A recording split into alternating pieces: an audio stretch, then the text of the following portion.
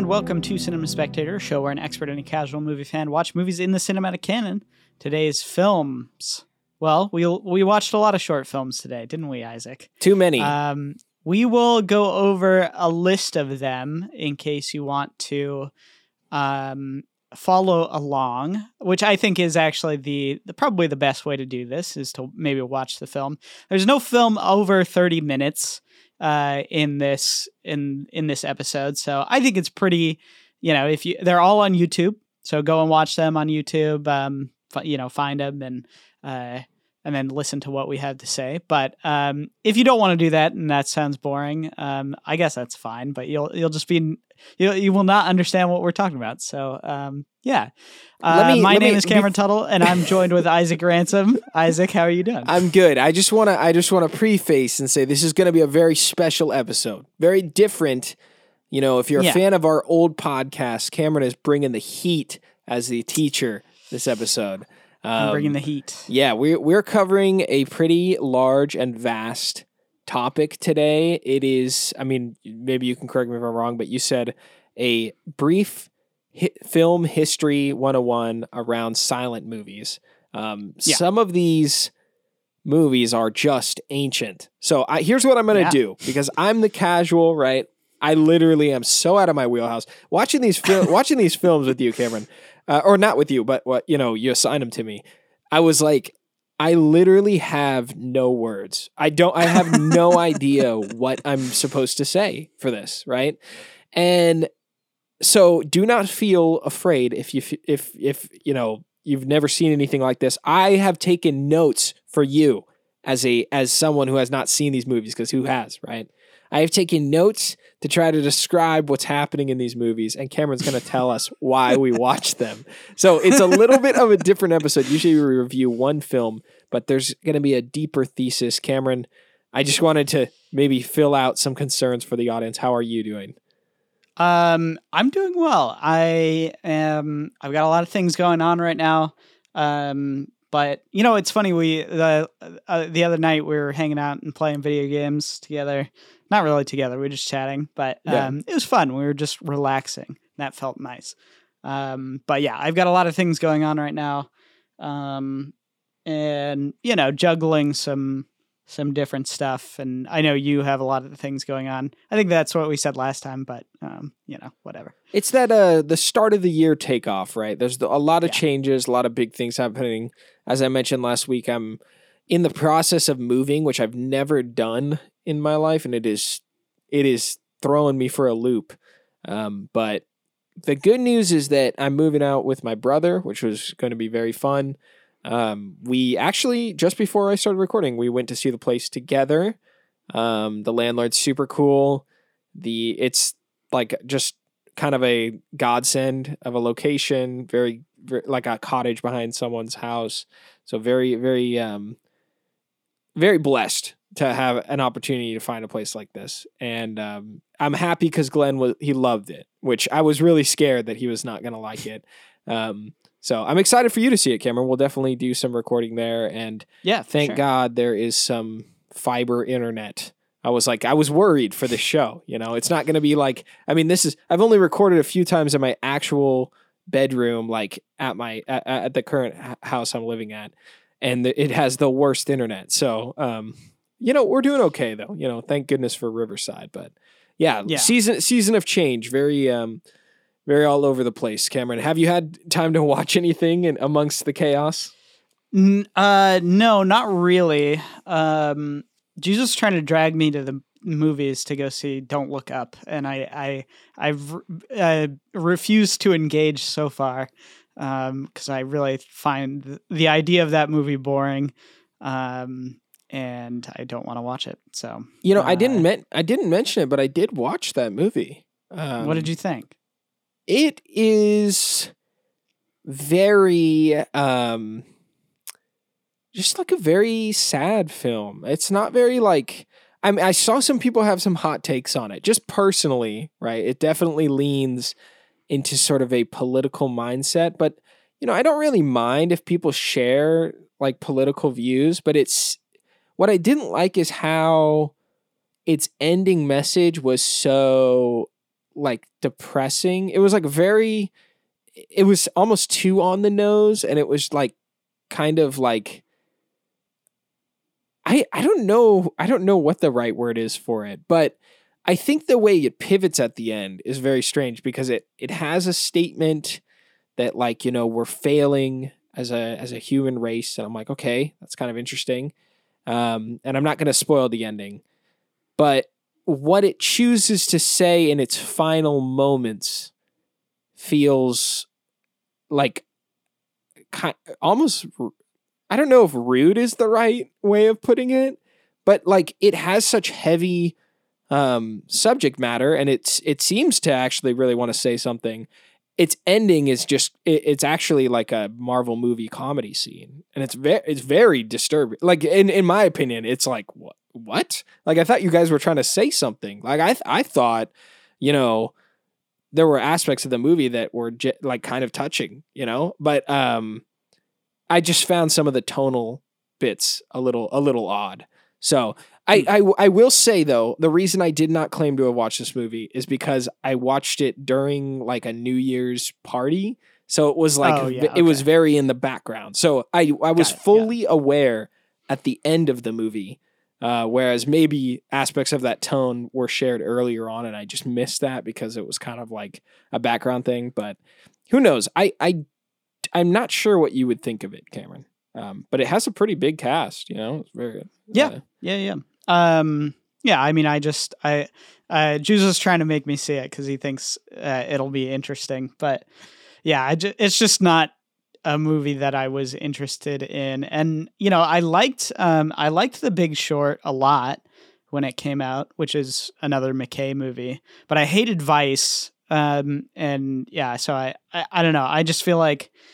I feel like I can sense the idea of this movie as being mean-spirited, and I personally don't really want to engage with that. I find that to be the least interesting part of Hollywood in a lot of ways, and the least like just my least favorite part of modern movie making is a lot of the mean-spiritedness to it. So. Yeah, but anyways, I'm sure I'll go see it eventually, but I have not seen anything. Been really, but not actually I've seen all of these 8 movies that we're going to talk about today, but other than that, you know. I always come into the show, Cameron, thinking like I never record what I watch during the week, but there's most definitely something that I watch and it's blank to me. So if I just cannot, you know, it'll spring upon me halfway through, or maybe 2 episodes later, I'll be like, oh yeah, I watched this movie. Actually, I did start rewatching Better Call Saul with Kiana because she had never seen it, and it took me a long time to convince her to watch it, to convince her that it's good, and we started it and we literally blazed through the first season, and she loved it. So, but that's all.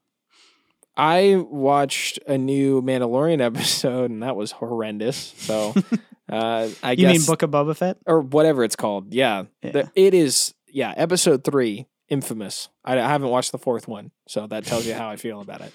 And then I've been watching a little bit of like this old show that I watched when I was in middle school called Psych. It's weird how there was like this age of TV that was just super focused on being like lighthearted murder mystery stuff. Like my parents love the show Monk. I think it's a great show. I've watched all of those seasons, but watching Psych, very goofy. It's like, and it's not very deep at all, but I'm surprised how much I'm enjoying it watching through it again on Amazon. That's about all I can think of. This is, again, Cinema Spectator. You can support us at patreon.com/ECFS Productions. Throw a couple dollars our way, get an exclusive episode each month, have your questions read on air, and a bunch of other good benefits. You can check it out there. If you don't have a few dollars, it's all good. Give us a rating. That helps a lot. Tell friends and family. All that stuff helps the show grow. Cameron, I want a hot take, and then we're going to get into the dense subject matter of this episode. We've been doing silent movies, Cameron. Here's my question for you. What modern director would you think could pull off a high budget silent movie in the modern era today? Yeah, I think the most obvious answer is Wes Anderson. I think he could probably nail it, just with his visual style and whatnot. Yeah, I mean, I don't really want to see a lot of modern silent films. I think there's a difference though, because I think if you were styling a silent film now, right, what I would recommend is a movie that is, something like You Were Never Really Here, which is almost silent. It's very, there's not a lot of dialogue at all in that movie, but it's visually stunning. So I wouldn't want someone to make like a movie in the style of Charlie Chaplin today. I think that would be a little awkward. I don't think people would really cling to that. But I do think there's room for quote unquote silent movies or movies that are made without dialogue. But I think if anybody was to do a movie, a modern throwback to a silent movie, Wes Anderson could do it. And obviously, let's not forget that there was the most recent, true silent movie in the style of a 20s silent movie is The Artist. And that won Best Picture in 2011. So, I mean, it's a fine movie. It's all right. But it's not like I don't think about it all that often personally.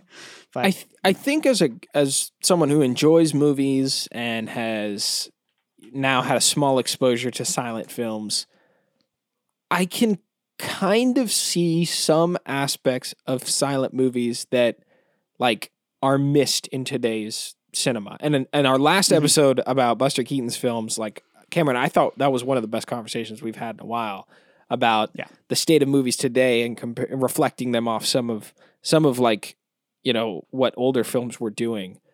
I will admit, watching old silent movies is very difficult for me. I think it's very boring, but I value the show, not tell feeling. And really when it comes to directors, I've always been a fanboy of what Edgar Wright does because there are transitions in his movies that show and not tell. And it's done in such a frenetic way that it to me, I'm like, there are not a lot of films that are that fun to visually like experience.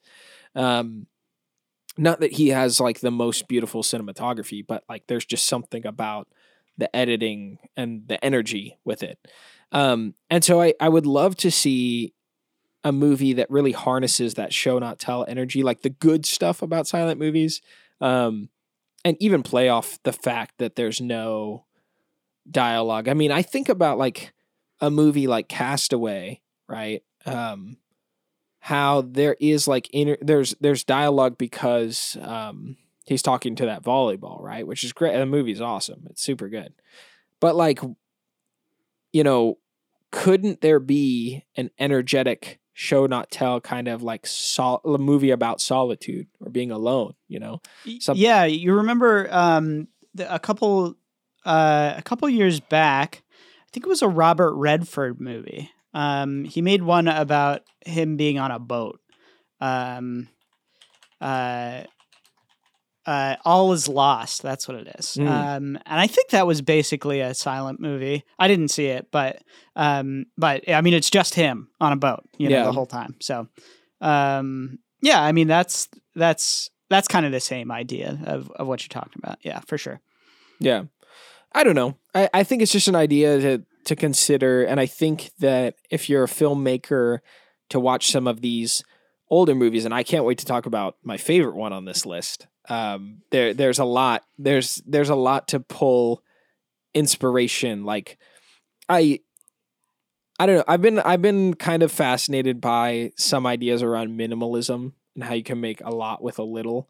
And there's just so much more like value in that small amount of thing. Right.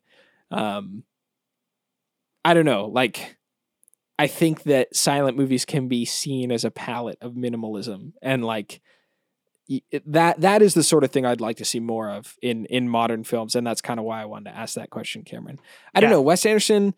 I feel like I haven't seen a lot of his movies at all, so I know he made the one. I just think he has that energy to make a movie like a Chaplin movie in a lot of ways. So and just visual style, I think he could do it really well. Also, but I don't think he should. Also, like when you're talking about a Chaplin style movie, I love some of the things you were talking about last week with like physical actors and how Tom Cruise is like the new Buster Keaton. I think that's like one of your best takes, Cameron. Like, I don't know. I think that would be maybe next week's hot take about who you think is the best physical actor. I mean, we already know you're thinking Tom Cruise, but just, ponder on it and make sure to turn it in, Take us away, Cameron. So I'm going to list out all of the movies right at front. And we have, we have 8 movies to go through. So I kind of want to do a couple of these in deeper depth and a couple of these, sort of just as a preface almost. So the first movie that we watched is called, Arrival of a Train, by the Lumiere brothers, made in 1895. The second one is The Cabbage Fairy by Alice Guy Blashy, in 1896.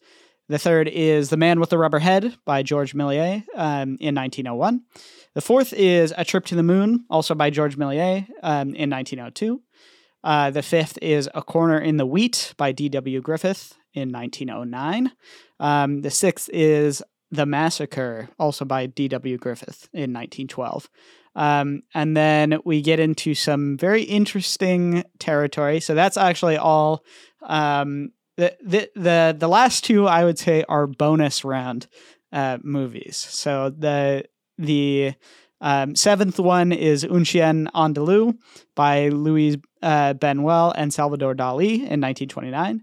And then the eighth and final movie that we watched is Meshes of the Afternoon by Maya Deren in 1943. So well after the silent era has ended, but I think still deserves a place on this list in some ways. And I think we'll talk about why. So let's start with the first two, because I think those go pretty well together. Arrival of Train and The Cabbage Fairy are very, very early moving pictures, and that's what they would have been considered back at the time. Obviously, the idea of film was relatively new, even in the photography sense. I mean, there was film cameras in the Civil War. Daguerreotypes were around since like the 1820s. But I think in the mid 1870s is really when you got silver nitrate film, which is what these would have been filmed on. And so really it's only 20 years later or 30 years later or however long that you see the cropping up of these attractions, what would have been basically a carnival ride at the time, maybe at the World's Fair or something like that, where you saw moving pictures. And they were shot in a very rudimentary way, obviously on a stage in these, Arrival of a Train is not. They just plopped a motion picture camera down as a train was coming and, filmed the people getting off. So that was a very early example of sort of a documentary style, I guess. But really it was like a tech demo, essentially, Isaac. It was like showing off what motion picture can do. And The Cabbage Fairy is interesting because this is the first time, I believe ever, I mean, I don't know of any other examples, but this is the first example of storytelling in film. And so in a motion picture. And obviously extremely rudimentary. She takes babies out of cabbage. She's the Cabbage Fairy. She plucks the babies out of the cabbage. It's kind of ridiculous little movie, but but it is storytelling at the very base level. And I wanted to show you these two as like, well, first of all, they're 1 minute long. So, there's almost no entry fee to watching these two. But I think they're good examples to lay the groundwork of where we're going in the next, 15-ish years, right? The first 6 of these movies on this list take place in a span of, under 20 years. And you can see how rudimentary these first ones are versus how advanced some of the other ones become only a few short years later. And that's why I wanted to take a pit stop with George Méliès, who I consider to be a really, really important figure in making, in shaping kind of the landscape of how films were made.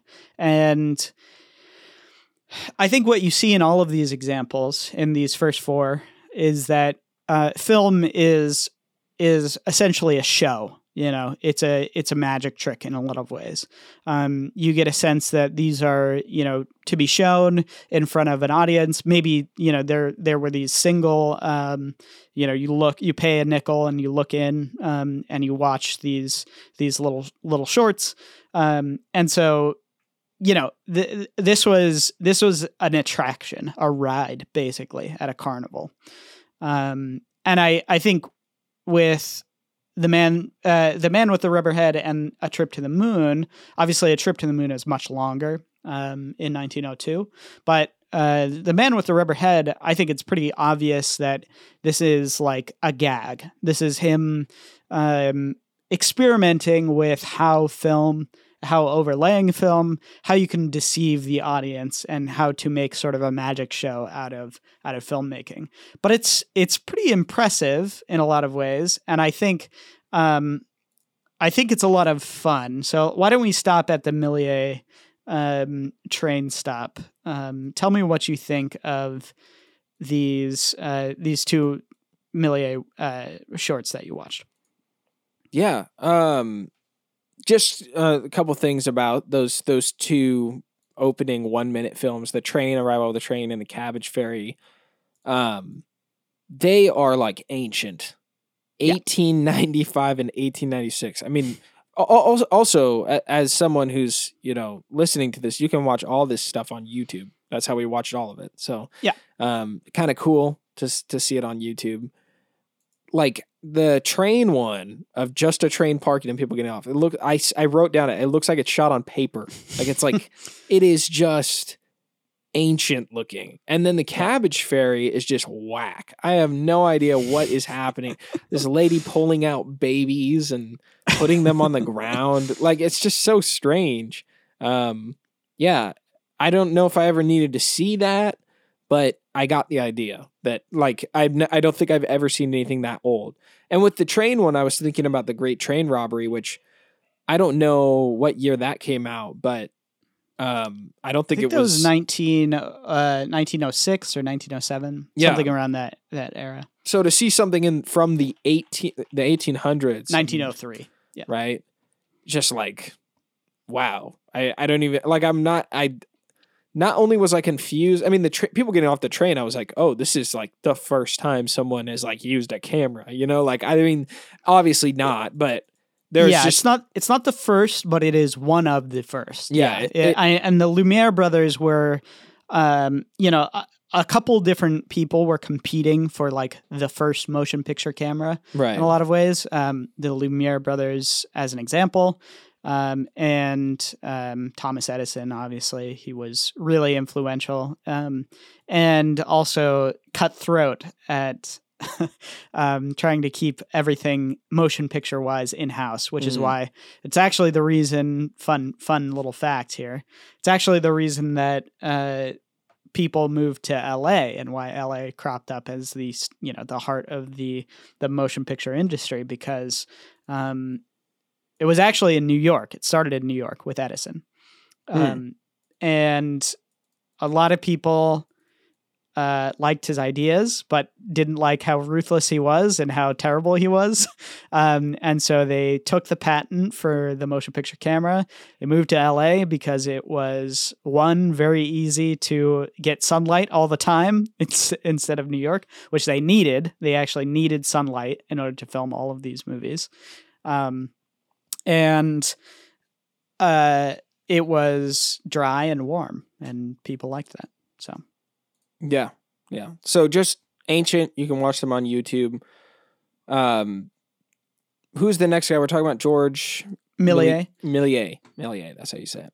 So yeah, the man with the rubber head definitely feels like a magic trick. It's just like there's a head on a table, which is already a little confusing, and a man is like, using one of those like forge air pump kind of things, and it's like blowing up the head, and then it's shrinking and growing, and eventually like it pops. That's kind of like the whole gag, right? So that's when you're starting to feel like, oh, this feels like a show a little bit, like something's going on with this. To then move to a trip to the moon just a year later, like what a massive difference in the fact that there's somewhat of a plot about these people, like trying to launch to the moon, right? It's it's in the title, right? And they go there, they crash land on it. It feels very like drama-esque, where they're like on a stage with all these backdrops, some neat like visual paintings, or almost paintings it seems like they're stepping inside of. So I don't know if it's like they're using cardboard and things like that, but it really conveys like a sense of environment. I have to say this movie is very weird and boring at the beginning. There's just a bunch of people yelling at each other in a room. But as soon as they jump into a rocket and they launch themselves into like this moon that looks like Michael Jackson's face, is really weird. It just gets, it actually becomes like kind of beautiful. Like you're like, whoa, like a lot of people worked on making this thing look like a different planet. And it's so cool to see like, people in 1902's take on the moon with, these large, sharp mountains, and they're not wearing any spacesuits. They're wearing like old clothing, and they're kind of, isn't there like rain at one point or something like that? There's like they get to a certain point where there's like foliage and stuff on the moon. Yeah. There is, I think it's like, I don't know if it's rain or snow or something, but like snow. There's like but there's also like ladies and stuff. It's a very strange, very impressionistic, obviously. But I think you're right in that it's really impressive, just the visual landscape of this movie and how different it looks from just a year earlier, where it's kind of very simple, very, there's just one backdrop and, it's like a little magic trick. And this movie feels like fully fledged in that there's a setting, there's like characters, there's some, I don't know, there's like metaphor in this movie. It's like it's very strange how, only in, I'm sure he was doing a little bit more, but it feels like there's something, I don't know. There's something special about this one that I think people still recognize. Yeah, I don't think I really understand what the movie is saying or showing. To me, it still seemed like a stage show, but there was a little like inkling in the back of my head saying someone could sit here and analyze and say something, because there's like alien things that are jumping around. They're having an interaction with the alien. I think they kill the alien on the throne, right? And then leave. I don't know. It's it's just very frenetic, and I don't know why. I don't really know why they're doing the things they're doing in the movie, because it's silent, so it just kind of keeps going. Obviously it's old, but it was interesting how I was watching it saying like, what is going on? Like, what are they doing? When the last movie he just did was like very clearly like, this is a show, right? And then this one clearly is trying to be much more ambitious. I don't have much else to say about this, Cameron, but I do want to say how A Trip to the Moon, like the plot I felt you could follow, whereas the next film from 1909, I had absolutely no idea what was going on. So well, let's not get there yet. Yeah. I think I think it's interesting. Definitely, you talk about narrative, how you start to see these narratives crop up. And I did want to talk a little bit about the Great Train Robbery, which is another example of this, only from 1903, where you get this sense that there's like a narrative going on. There's characters. It feels very, still very flat and locked off. It feels very stage play-esque, but yeah, it does. You start to see the little inklings of narrative happen after the turn of the century, around 1901, 1903. And I find that personally very fascinating, how you get this, I don't know, you get this sense that there's innovation happening, like, and reiteration happening in all of these movies. And I think it's fun to watch The Man with the Rubber Head and A Trip to the Moon to see just how far Méliès has been like going in just a short year, you know. Next, we take a stop a little bit later in the decade at D.W. Griffith. Now, do you know anything about Griffith as a filmmaker? No, I don't know anything. Okay. Yeah, so I wanted to stop here and talk a little bit about him for a couple reasons. One, he's very well known as sort of the father of the modern idea of the feature film. And that takes place in 1914, I believe, with a Birth of a Nation, it's called. You've probably heard of that movie, right? Yes, but I don't know why, and I almost feel like I've watched it. Hold on, I gotta look this up now. You might have watched it, you might not have. It's pretty controversial nowadays, but I would say it is still considered the first example of the feature film. Birth of a Nation follows a clan. A group of clan members who are, in the movie, righteously taking down, what they consider a criminal. It's full of very racist stereotypes, and was actually criticized in the day as being, a racist film. Though the movie was very influential in returning a lot of prominence to the KKK, who had kind of been struggling at that point.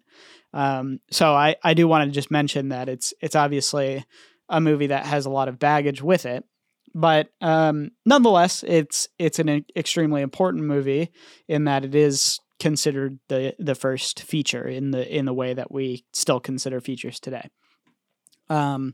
But before that, we see Griffith as I think Griffith is extremely influential in the way that we tell stories in filmmaking. And I think you can see that with both of these shorts that we watched.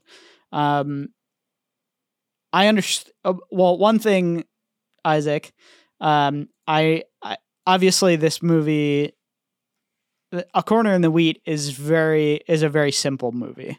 It doesn't have a lot to say in terms of like narrative. I would say it's kind of like political propaganda in a lot of ways. It's actually structured like that. Right. Just off that though, right?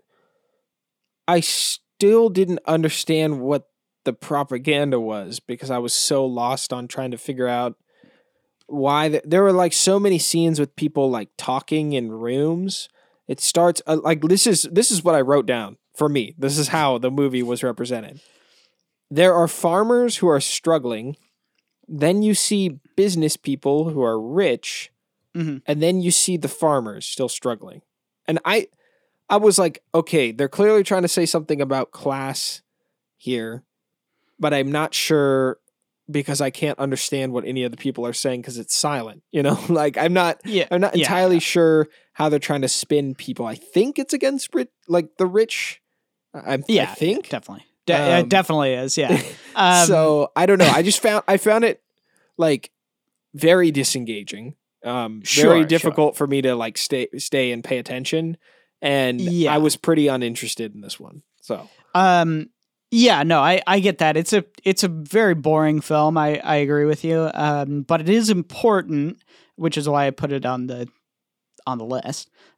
It's important in some ways because this is where you start to get a little more creative when it comes to what you're showing. You know, in a lot of the other movies that we see, you know, you're following maybe like a character, or you're following a scenario, you know, a trip to the moon. You want to see the trip to the moon. But this is really different. And what you're seeing is sort of a scenario played out that's much more ambiguous in a lot of ways and doesn't really have characters, but it definitely has, it's got like it's saying something moral, more or less, you know what I mean? And so it's you know, it starts off with the farmers. They're obviously, you know, farming. They're doing their thing, and then it goes on to they call him the Wheat King, which I like. I think that's funny. But you know, he's the Wheat King. He's rich, and what you kind of find out not through the dialogue, because there is none, but what you find out through the signs in the background of the shop is that he raises the price of wheat. And that causes sort of this chain reaction of, you know, he's getting richer and fatter, and, you know, he's doing great, and having dinner parties and everything. And he's so happy about his decision to make, you know, wheat, more expensive, I guess. And everybody else can't buy bread, and, you know, everybody's miserable, but he's living so fat off the land. And at one point there's an amazing cutout where it's like a telegraph where it's like, you own 100% of the market of the world. and you know, it's like really ridiculous and over the top. But why I put it in here and why I think it's interesting is that this is like moral storytelling in a way. And that, I think, is kind of what Griffith brings to the table. You know, we saw in The Great Train Robbery, there's this element of, you know, getting the, you know, it's like an adventure movie. You know, there's not really anything deeper going on. It's just watching the train robbery in a lot of ways. But with Griffith and with a lot of his short films, what you get is this sense of right and wrong, and how there's a little bit more, it just feels more extensive in its like content, I guess. And I think we'll talk about it more with the next film, but I think this one is obviously very cartoonish and very propagandistic way to consider this topic, obviously. But it is considering this topic, which I think is kind of important and is notable. With our next movie, The Massacre, which is one of my favorites on this list. I think it's really excellent. The Massacre is a really complicated movie in a lot of ways, not just from like, there's a lot of extras, there's a lot of characters, but there's also a lot. I feel like there's a lot going on in this film. Well, first of all, tell me what you thought about this movie, because I'm curious what you would take out of it. Yeah, The Massacre is kind of like in that middling range for me on this list, but I did want to say that it felt like the first movie that had a plot that I could follow like quite clearly. Mm-hmm. Yeah.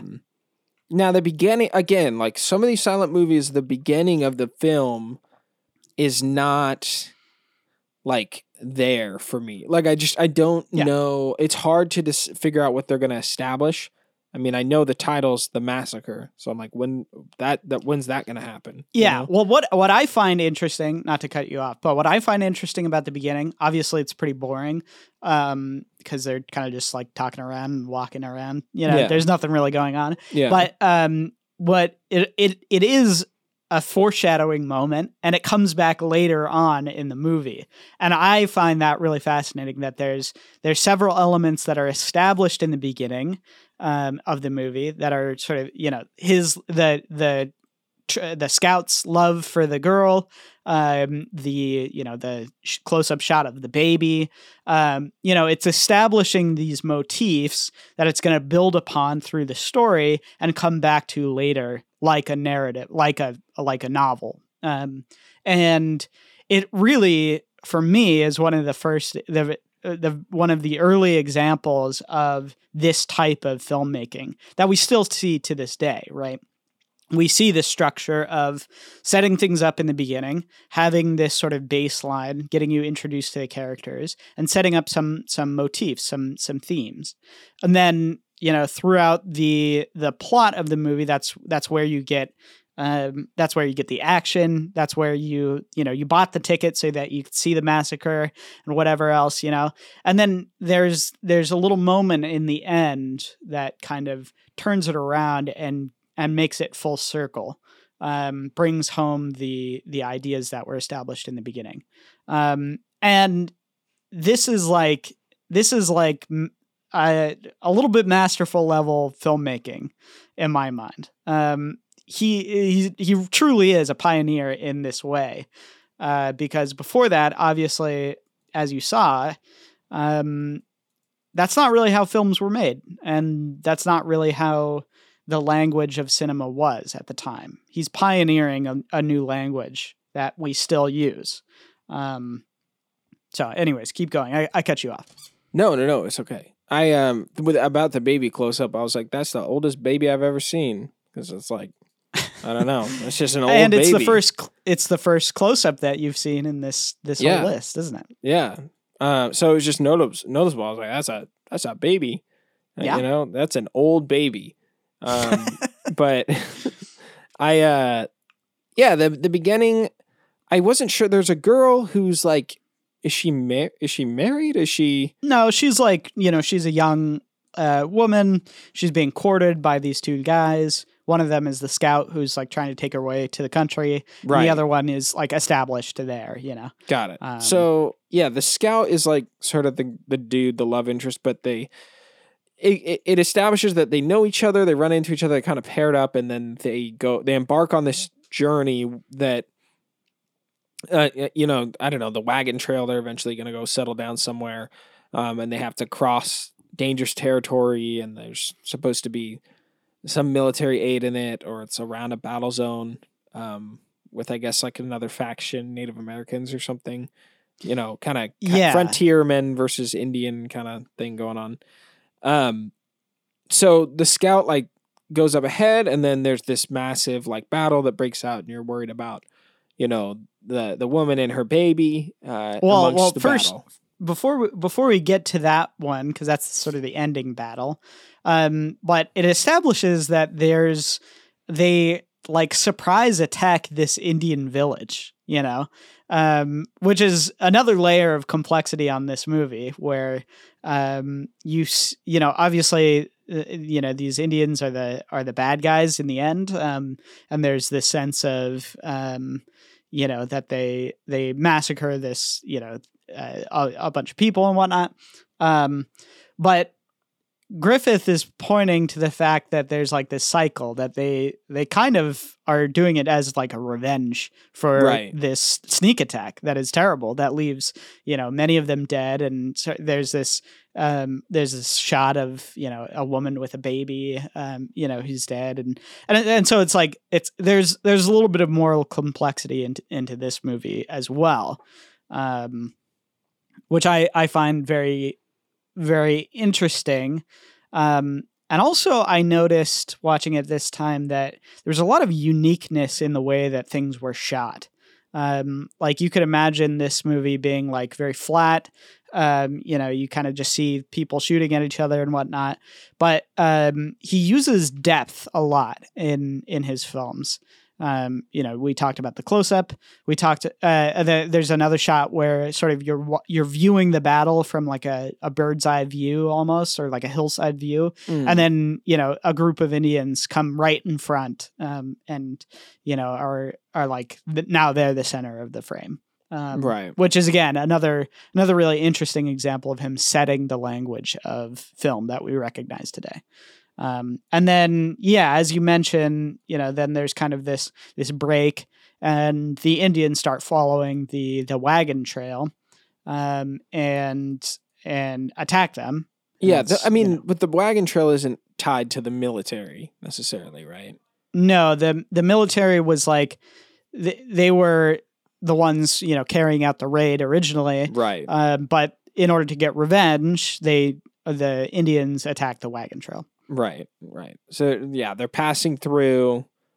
Cameron is right. They do show a different combat scene earlier, so you're kind of, it's like the tensions are there, and then I think there's some text saying like, oh, they're passing through dangerous territory that need like a military aid or something. Or the scout goes off to say, I'm going to go get the military to help us pass this area before they do, and then they get attacked. And there's a large battle, a ton of people on camera, which I think is probably. It just feels different than the other films we've watched. And when I say a ton of people, it's not like, because there's a lot of people on A Trip to the Moon, right? There's a lot of people on stage, but this is like they're covering the side of a hill. Like there's a lot. Yeah, it's a lot of people. Yeah, a lot of horses. It's like it's a real Western. Yeah, and it gets pretty violent. People like trying to make a last stand. Characters you've seen from earlier in the film having shootouts. And they lose too, right? And then there's like a reveal at the end that amongst the piles of bodies, the mother and baby survived, and the scout comes back with the military and stuff. So like a very cool closing of the loop sort of thing. Still a violent massacre, but like you're like, oh, at least the baby didn't get it. Like it kind of comes together at the end, right? I really didn't have any strong emotions towards Griffith's films. As I was looking at Birth of the Nation, I have not seen that movie. But I think the reason I know it is because of the references around the racist content. I think it's mentioned a lot on the internet, right? So it's I think watching A Corner in Wheat versus The Massacre, like The Massacre is like miles better. I think it's a much I agree. It seems like a huge jump in the fact that it you're right. It totally has like a structure of an actual movie. Like even today's movies just have more, color, sound, dialogue, but it's still, you can see the early outline in this. So I don't know. I don't have anything else to say about it, Cameron. I was like, oh, I can follow this, right? And there's a story that closes too. The other thing about silent movies is that they never, when they end, it's very abrupt, whereas this movie feels like it has a smooth landing compared to the last ones before. So it's very conclusive, it feels like. And before we move on to the more experimental silent films that we watched later on, I do want to briefly mention there's a couple of people that we are not going to be able to watch, unfortunately, because they make longer movies. Because after this point, after 1914, that's when you start to get the full feature movies.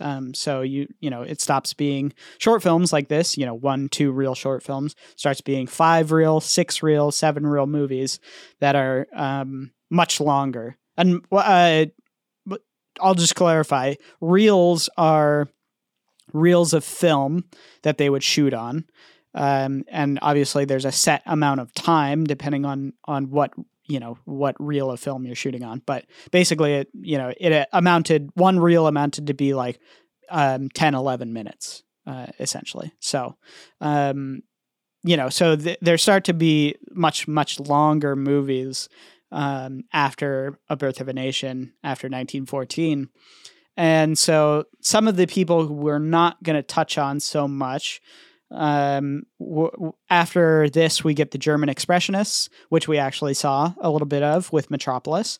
It's a bit of expressionism, although usually it's more associated with things like horror, with like Nosferatu and those kinds of movies. You probably have heard of Nosferatu, right?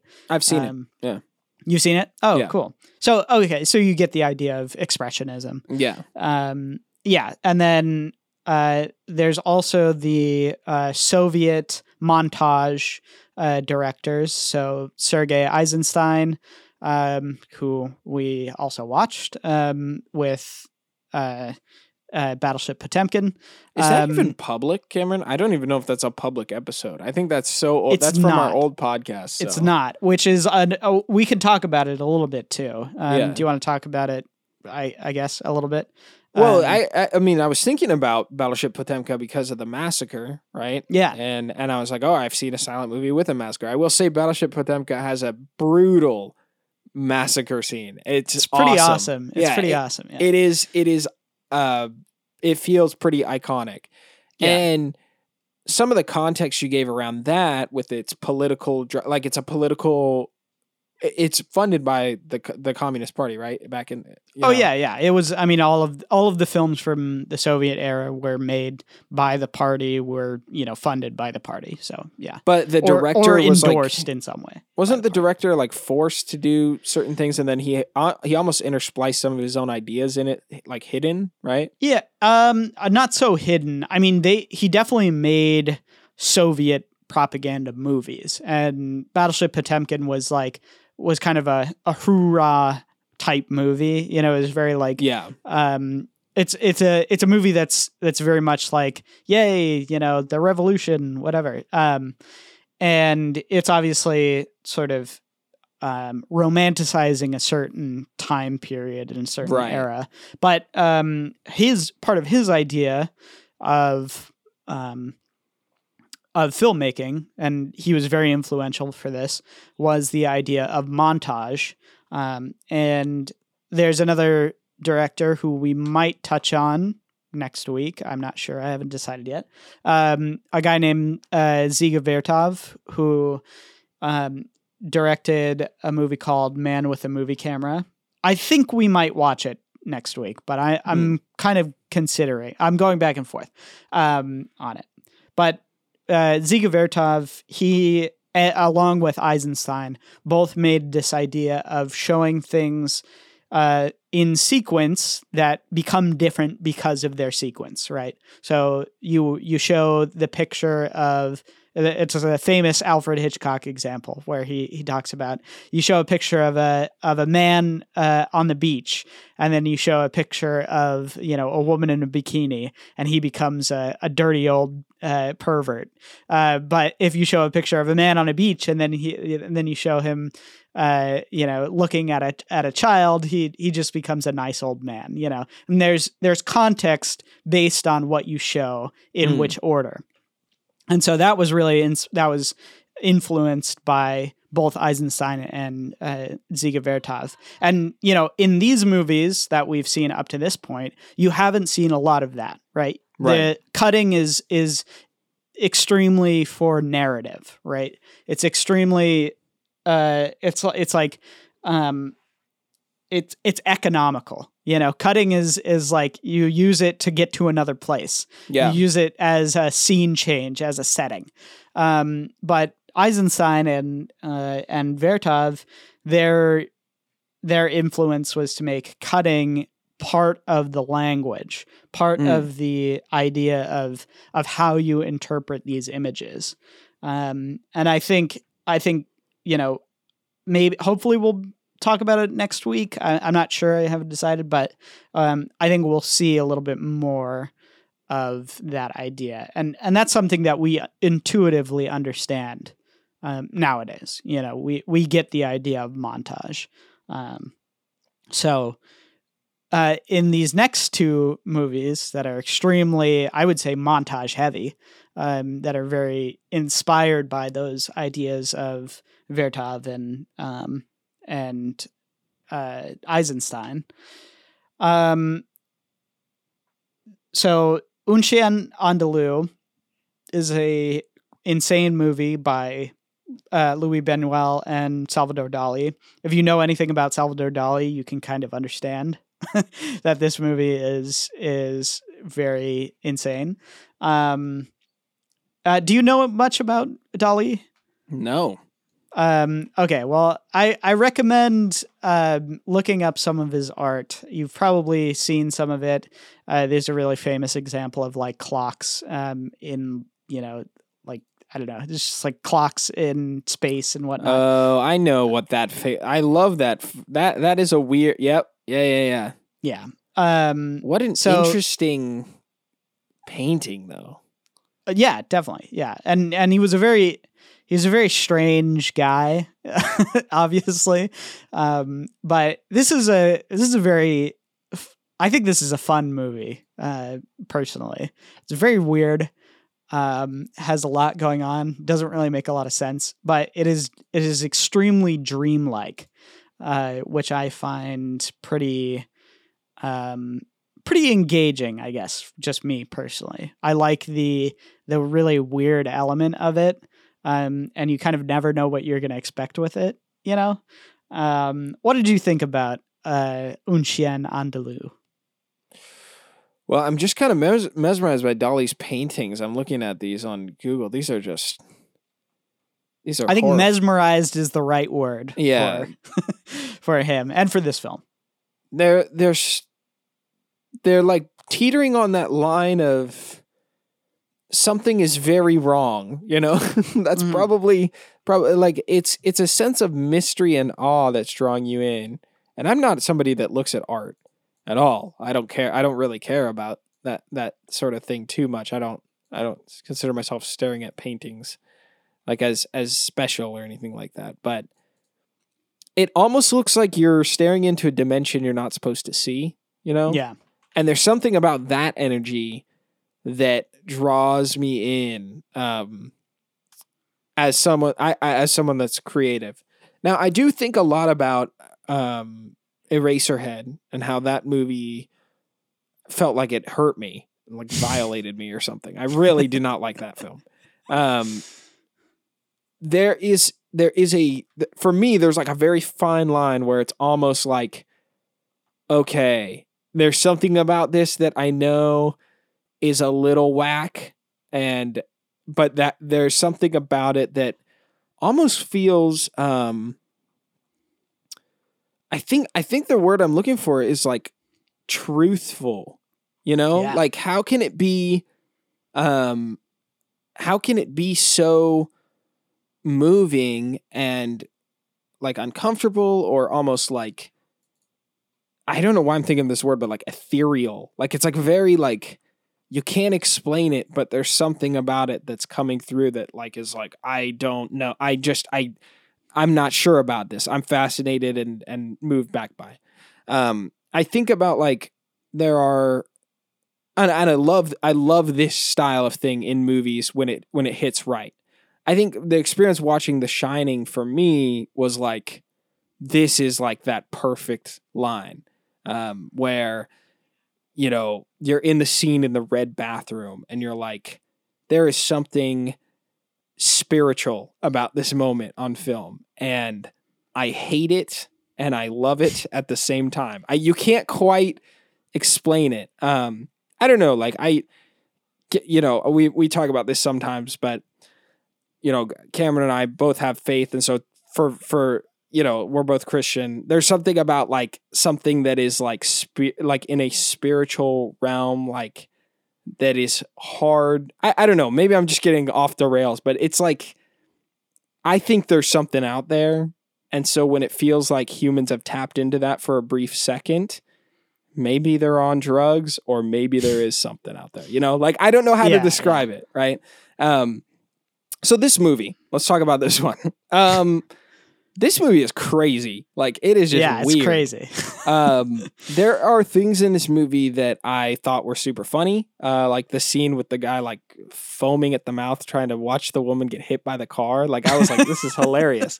But then there's like stuff that just had me say, whoa, like what the heck? Like early on, like slice an eyeball open or something. It's the most famous part of this movie. Yeah, that was like, what am I like? What did I just see? You know, and it's pretty interesting, right? The sequence of those shots goes: he's stropping the razor blade, and then kind of out of nowhere, he just like has this vision, and then you see the moon, and then you see a woman. He's holding like a woman's eye with the razor blade. He's holding the eye open, and then he cuts past, and then you see a cloud moving past the moon, and it cuts into like this cow's eye, and it's just like wow, that's like, I don't know. There's something evocative about that somehow. I don't know what it is. It like churns your gut in a certain way. I would say that this movie, I mean, I wanted to introduce that like kind of, strange element of truth, or I don't know if it's spirituality. I don't know what it is, right? But sometimes in movies, there's something that exists with this. This movie has small bits of that. I think I wanted to try to explain that idea maybe for the next one more. I just wanted to give some context, but I think this movie has moments of it.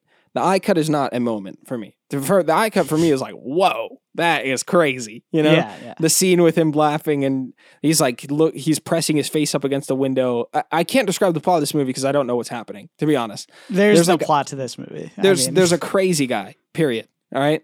I think it's like about a relationship in some way. I think that's kind of the thrust of things, is like there's good and bad things in a relationship. There's like these moments where I think the ending sequence is probably what the movie is about, where there's this butterfly feeling when you have this sense of joy when you first meet someone, and then you just end up being like skeleton dolls in the sand at the end. It just destroys you. Yeah. The symbolism, I don't know. That's Cameron, you're very smart at this stuff, right? I think like the beginning is just so wild, and then you begin to see this relational tension between a creepy guy with ants in his hand and a woman who keeps trying to run from him. And there's a very uncomfortable like moment where he's like lividly like a dog, like drooling at the mouth, trying to like he clearly is like sexually attracted to her. He's like grabbing her breast, but then it like cuts to her being a mannequin, which I thought actually was like, for me, right? Like I don't necessarily like sexual elements in movies, but for me, I was like, oh, this almost feels like double effective. It's not really showing anything, but it is very grotesque, even though it's like a fake plastic mannequin, right? There's just something about it, right? And then it there's I think this is the moment of truth that I wanted to like kind of point out in this movie. Is like after he's like kind of like rabid with lust for this woman, right? There's a scene where suddenly he has to pull like all these ropes, right? Are like behind him. And the ropes are attached to these pianos that have like dead cows bleeding out in them. And there's also these weird men in suits tugging on the ropes in the other direction. And he's like trying to approach this woman after being like a rabid, lustful man, and he's like trying to get towards her, but he's like pulling all this disgusting, crazy stuff behind him, right? And there was a moment when watching that where I was like, I don't know what this movie is even trying to say, but there's something so weird and so like I don't know. Like it's that thing. It's that thing I can't really describe. It's the thing about the red bathroom scene in The Shining, where it's like you feel like you're beginning to go into a different dimension you're not supposed to see. You're looking behind the curtain, right? And this moment is a moment where a creator or filmmaker is showing something that does not at all, like, in all reality, I just described to you what it was, but like, it sounds insane, and then you see it on screen, and you're like, I don't know why it's working, but it is, right? Well, and it taps at something that you probably have felt before, sure. Or it illustrates visually a feeling that you might have had. I think is probably what you're describing. I don't think there probably isn't words to describe what that is, what that feeling is, which is why it has to be shown by a man dragging concrete planks and pianos and dead cows and people, Yes. So yeah, I mean, I understand what you're saying. I think knowing that Salvador Dali's attached to this, I mean, if you're like, Isaac is on drugs, first of all, no, I've drinking coffee, okay? Second of all, just go look at these guys' paintings. You'll get it right away. I'm not going to sound like a psycho person. You'll see the clocks melting in the desert and think to yourself, I don't know why, but there is something weird about this, and I'm not sure what it is. So this movie, I think, is all over the place. It's meaningless. It's meaningful. I don't know how to, I don't know what to think of it. I think its conclusion and your interpretation of its conclusion is very, smart, Cameron. I didn't get anything out of this movie. I just thought it was weird. It is weird, yeah. Really what I want to talk about is Meshes of the Afternoon, which is my favorite movie that we watched this week. The only problem is it's not that fair because this is a movie made in 1943. Oh, sure. So it's not really a silent. I mean, it's a silent movie, and it's in the style of these older silent movies. Which it's so different. It's so different. But it is much more modern, I would say. But I agree with you. It is my favorite on this list. I love this movie, and I wanted to include it because I think it's something special.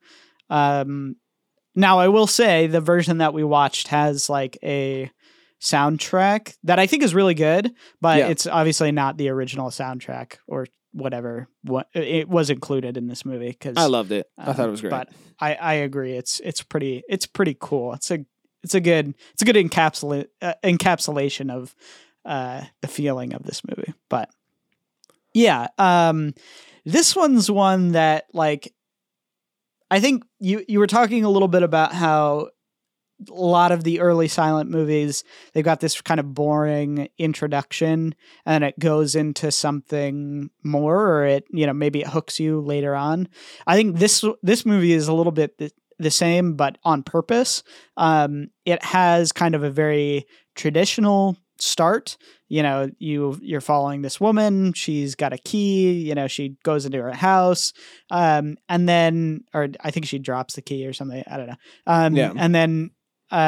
And then as the movie goes along, it gets more and more insane. And that's kind of what I love about this movie is like there's something entrancing about it, that it starts very ordinary, starts very normal. And the further along you go, it just becomes amazing and insane. I would say it's very, very dreamlike. And I think yes, on purpose, obviously. Cameron, we've had this discussion before. You say that you don't dream a lot or you don't remember your dreams. Not very often, no. I have super vivid dreams. And it's not that I had this dream a few weeks back that it was on the next level. It was genuinely, I think, one of the most artistic experiences I've ever had, but it was horrifying. It was I don't know. I don't usually have scary dreams, but it was really crazy. And I kind of blame you. I think some of it had to do with the fact that we watched Parasite and Hereditary. It was some strange mix between that. It was my past mixed with elements of those movies. I was oh, great. I was kind of enjoying it, to be honest. The dream was wow, this is just wild. But this movie, I think, totally hits that dream experience, but it does it in a very structured, I don't know if it's structured as right, but it feels like one of the earliest time loop films. And I don't know maybe if that was the way I watched it, or that's the way I interpreted it. Because it's a lady goes into this house. There are she has these strange little moments where she, sees a knife fall out of bread. She drops her key and she picks it up. Those are two objects that are continually existing. And then she falls asleep in a chair and notices a woman outside her window. At least that's how I interpreted it. I'm not sure if that's what happened. And the camera does this strange transition where it like zooms in on this figure that, well, I don't know if it's a woman. It's a figure. It's a hooded figure. It got turns a mirror around for a face. Yeah. It has a mirror for a face, which is awesome. I think it's it's so cool. Amazing looking. Like it is like it looks awesome. Yeah. And we'll get to it later, but the thing the reveal that happens later is amazing too. Just imagine, a dark rider from Lord of the Rings, right? Yeah. But instead of a dark face, it's a mirror. And it's not a mirror that like you see reflections in at first. It just seems like a bright white like glare coming out of its hood at first. You realize it's a mirror later in the movie when it's indoors. So there's a hooded figure with like a flashlight for a head, basically, outside her window as she falls asleep, right? And then suddenly she's chasing after that figure that goes around a corner and she's back outside the home. Only to enter the house, kind of had the same experience, she goes upstairs and then like sees herself sleeping again. And she looks out the window and suddenly the hooded figure is there again, right? And then all of a sudden there's a third version of her. Like it's like it begins to stack to the point where there are now multiple versions of her existing in this home. And it kind of like the dream eventually breaks. She wakes up to a man or some sort of, I don't know if it's like a love interest, but he's like carrying a flower. I think so. I think it's supposed to be like, now she's awake from this dream. Her partner has awoken her and whatnot. And then, it's supposed to be the reintroduction of normal life, right? Right. Yeah. And the conclusion is like she follows him upstairs to the bedroom and you're like, oh, this is getting a little kind of crazy. And, you kind of get that feeling that they're about to like, get it on with each other. But like, as he begins to like kind of press his hand up against her, it's like suddenly she's laying on the pillow and that knife that was introduced earlier that continued to be throughout her dreams, like appears next to her and she like throwing knives, the guy like Call of Duty, and then his face shatters into a mirror. And then you're like, wait a second, like was he the hooded guy? I don't know. And then it like ends, right? I don't know if is there anything at the end? I'm not sure. I can't remember. It gets thrown onto a beach. All the glass pieces get like thrown onto a beach. And then, right. And then he like goes back inside the house and she's like laying there and there's seaweed all over her. And she's dead, I guess. I don't know. I'm not sure. The ending is very. But there's strange. There's a moment where his face is in the mirror, and like that's when you kind of get the sense of like that reintroduction of like the themes. It's a really interesting movie. I think it kind of, I don't know if it means all that much, but I think you're right in that it's about a sequence of dreaming. It's about that sort of state that you're in where it's like more than real, I guess. You know what I mean? It's strange. I mean, like if you're a vivid dreamer like myself, it's strange how you feel like you've stood in the same place over and over and over again. And you continue to like go there again, but like, I don't know. It was strange. It's hard to describe. I mean, the dream I was mentioning earlier was like I was back at my grandma's old house and I kept going into the back room again and again, only to like uncover this strange pile of like retro video game controllers. And then like I had this endless conversation with my girlfriend being like, we need to sell these. These are valuable, And then they were all Mad Catz controllers. And I was like, they're not valuable. They're fake. Only for that home that I'd spent a lot of time because of my grandma's house, like to like, it began to shift when I opened this closet that wasn't there before. And this is where I was like, oh my gosh, it was kind of like Parasite. There was like this woman inside the closet, but it was like, she was like half shaded, like this creepy lady. And then suddenly we had to host like a concert at this house and the living room had turned into an auditorium. Like my dreams are wild, dude. So long story short, it's not to tell you about my dream, although I do want to talk about that dream a lot. I don't know why.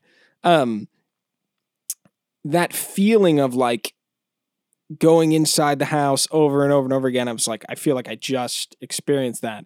And it's elevated by some really unique and I think engaging like camera work. I loved the section where she was like kind of moving up and down the staircase, but it felt like the house was turning. It wasn't like the Inception hallway where they spin it and they're fighting through the hallway, right? It's like they're using the camera to make you feel like she was beginning to stick to the walls or stick to the ceiling.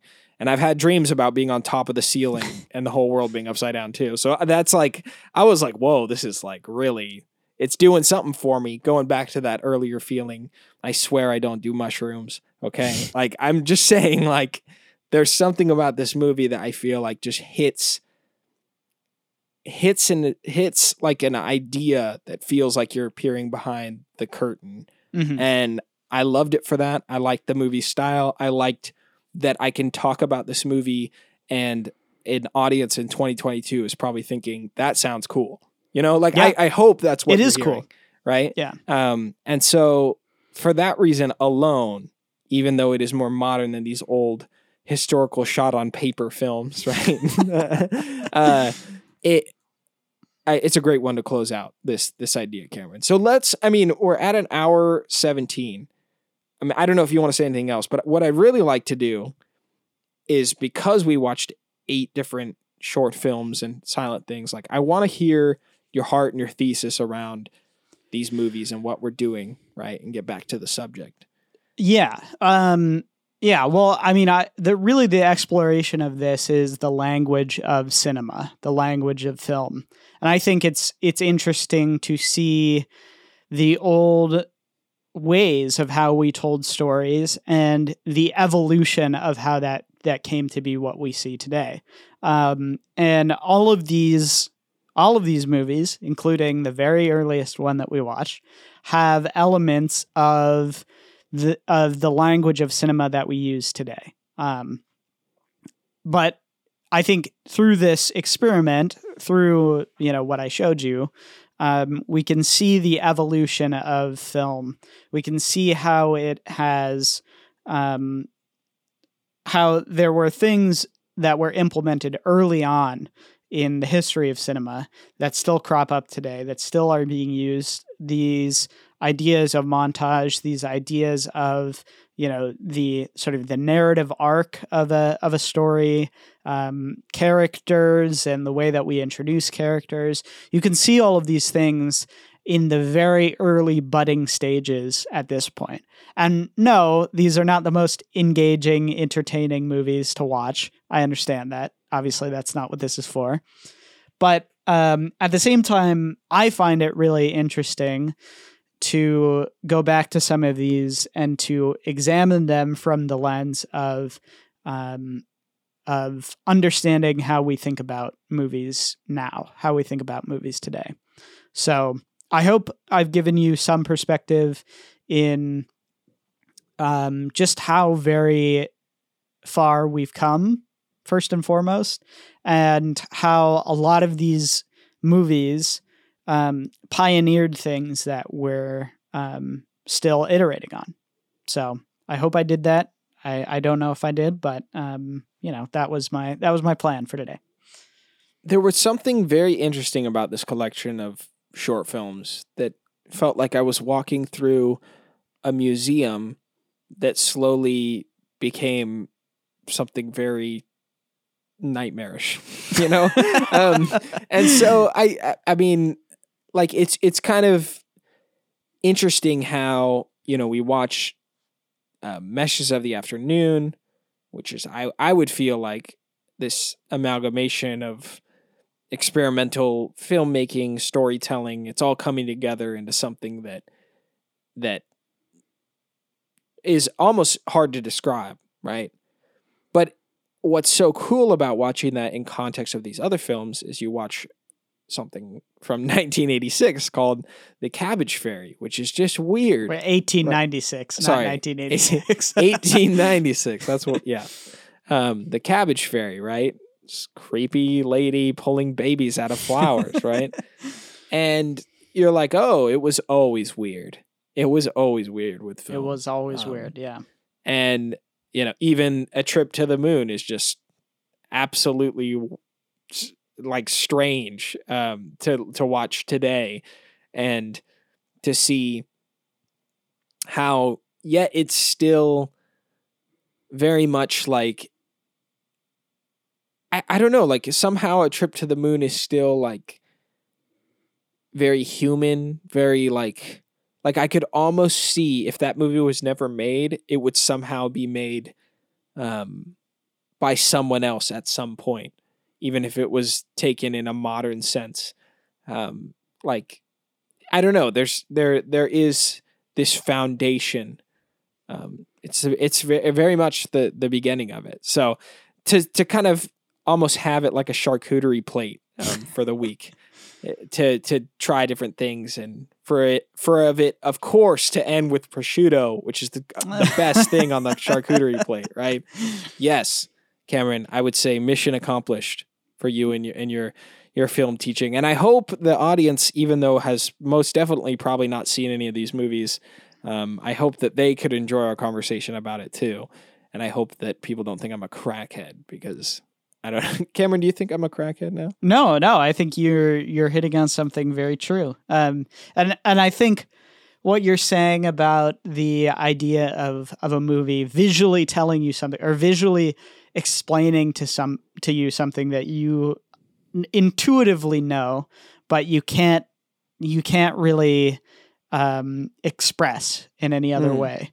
I think that's an experience that everybody has had. Whether or not it's in a movie or in a story or in their own personal life. I think everybody knows what that feels like. And I think a lot of these, especially the last two, hit on that feeling for sure. I think what's hard about trying to describe that experience is that for me, I feel maybe like guilty or like strangely like unapproachable trying to explain something like that. Or maybe like when we rate movies, right? For me, like the hardest thing to relate with, I usually stamp like that for cinephiles. Like you really have to just be going for that, right? Whereas I can see some movies that we've and maybe this is a testament to this episode, right? I can see how some movies I've rated in the past for cinephiles could have been that moment that I just talked about for someone else, right?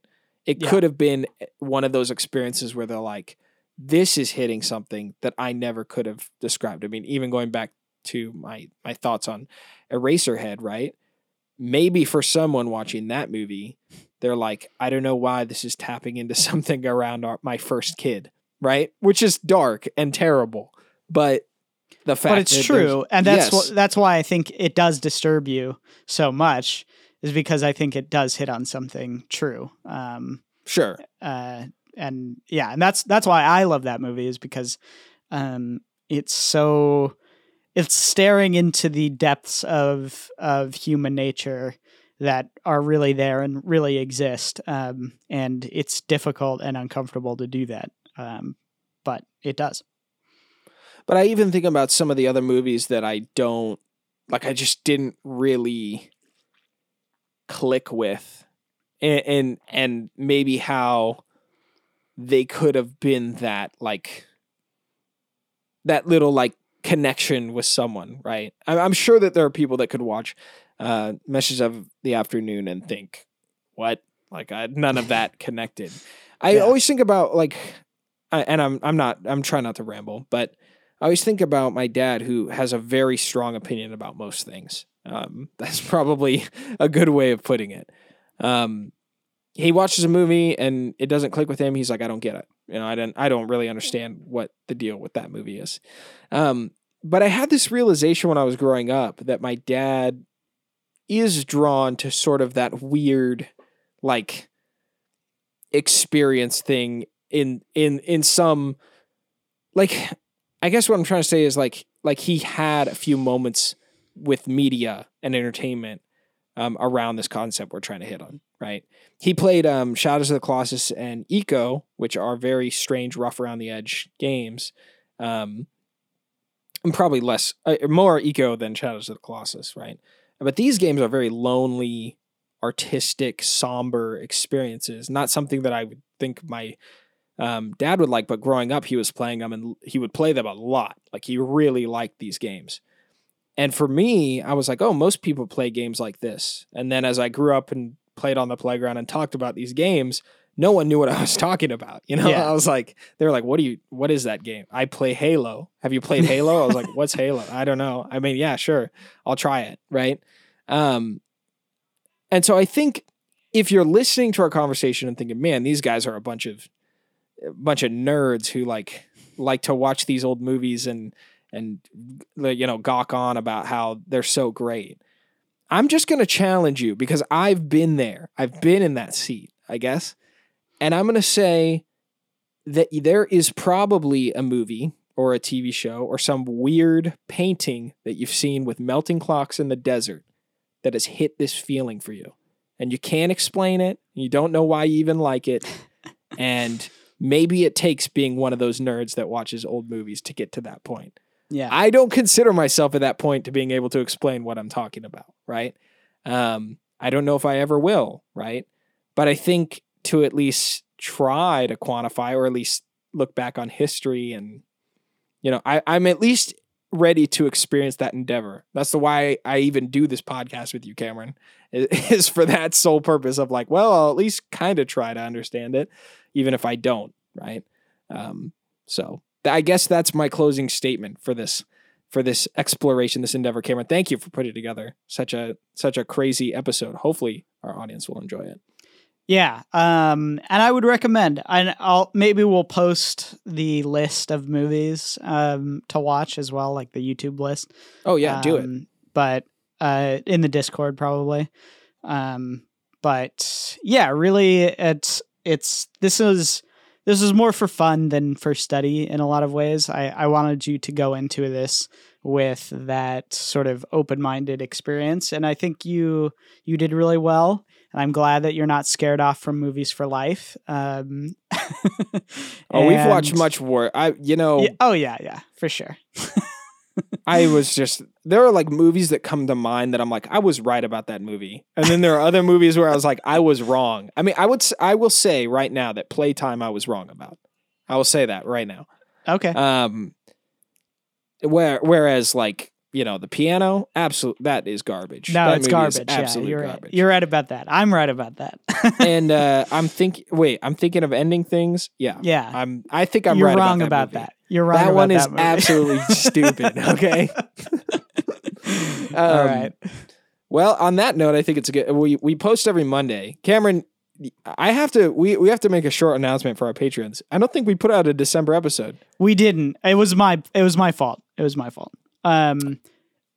It's there. I've just been busy. I got really busy, and so it's fine need to post it. I was gonna post it for free anyways, so it'll come out. And then for January, we got to do something fun and special because it's we've been trudging along doing silent movies. So we got to re-release Battleship Potemkin. That would be good. That would be good. Let's do that. Yeah, that's a great idea. But we should also do. Oh man, that's gonna be. If we release that, people are gonna be like, why does it sound so weird? And also, why does Isaac and Cameron sound way less grumpy at like? I don't know. I think we can preface it by saying like this was literally the pitch for the show. This was like our single experiment that we did before doing this show. So. We'll have to do something. Well, Cameron, we'll have to do something else for January too and February. Like with me moving and Cameron, there's a lot of stuff going on with Cameron, so people give him a break. Right? If you're gonna come after, I know our community excessively bullies Cameron all the time. No, that's not true. But they love me. I have my own text message chain that says "simping for Cameron," and they're simping for me. Yeah, that text chain is super obnoxious. I don't know why I'm in it. Okay. Well, yeah, we're gonna end it. We're gonna close this show. But thank you guys for listening this far. We hope you enjoyed the episode. Again, you know where to check it out. We'll say it in the middle of the song that's ending the show. But we post every Monday. Thank you guys for the support. We'll see you next time. Cinema Spectator is an ECFS Productions podcast that is fully funded on Patreon.com. Shout out to our producers, Darren O'Neill, for supporting the show, and to the rest of you that support us at patreon.com/ECFS Productions. If you want to learn more about the benefits you can get, check out our Patreon. The show cannot happen without you great listeners, so we thank you for all your kindness and support.